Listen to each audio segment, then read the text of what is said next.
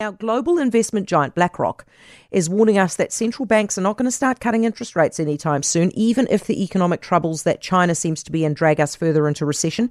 Jenee Tibshraeny is the Herald Wellington business editor. She's been at a BlackRock briefing in Sydney today, and she's with us. Hey, Jenee.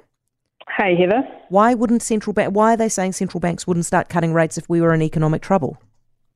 Well, they're saying that central banks see inflation as the biggest problem, and they don't see, in the words of one of their strategists who spoke to us, they don't see central banks gambling on China saving the day. So they think that even if growth in China slows so much that it really starts to hamper economies like ours in New Zealand, in terms of our exporters, they just think central banks will look through that and just focus on inflation because that is such a big problem. And they say they believe central banks are worried that if they start cutting interest rates too soon, inflation will just fire up again, and that'll cause them to have to hike interest rates again, which would be costly and, frankly, embarrassing.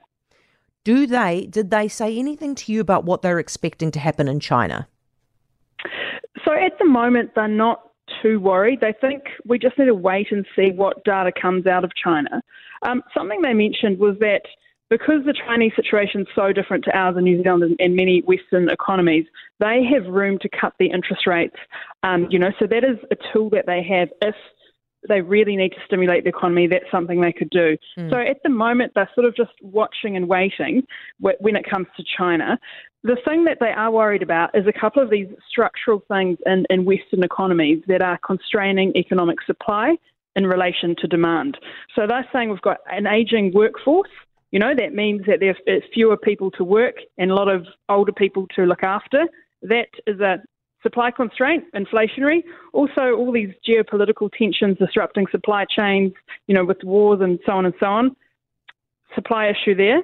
And the third one, there was a third one that's just escaped my mind. Can't have been that important then, Jenee. The transition to clean energy. That's the other thing that they think is a supply constraint in relation to demand. So they see inflation being sticky, and they think central banks will focus on that, so prepare for higher interest rates for longer. Basically what they're warning about is the possibility of stagflation, aren't they? Well, they didn't use those terms. But that is what they're describing, high interest rates and high inflation at the same time as potentially a recession.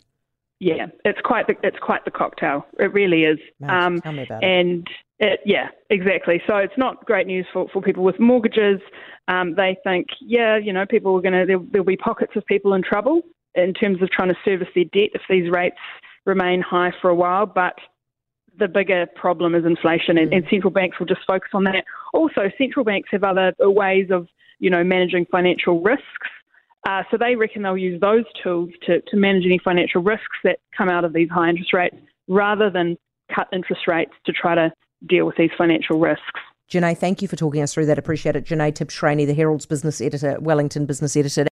For more from Heather Duplessis Allen Drive, listen live to News Talk ZB from 4 p.m. weekdays or follow the podcast on iHeartRadio.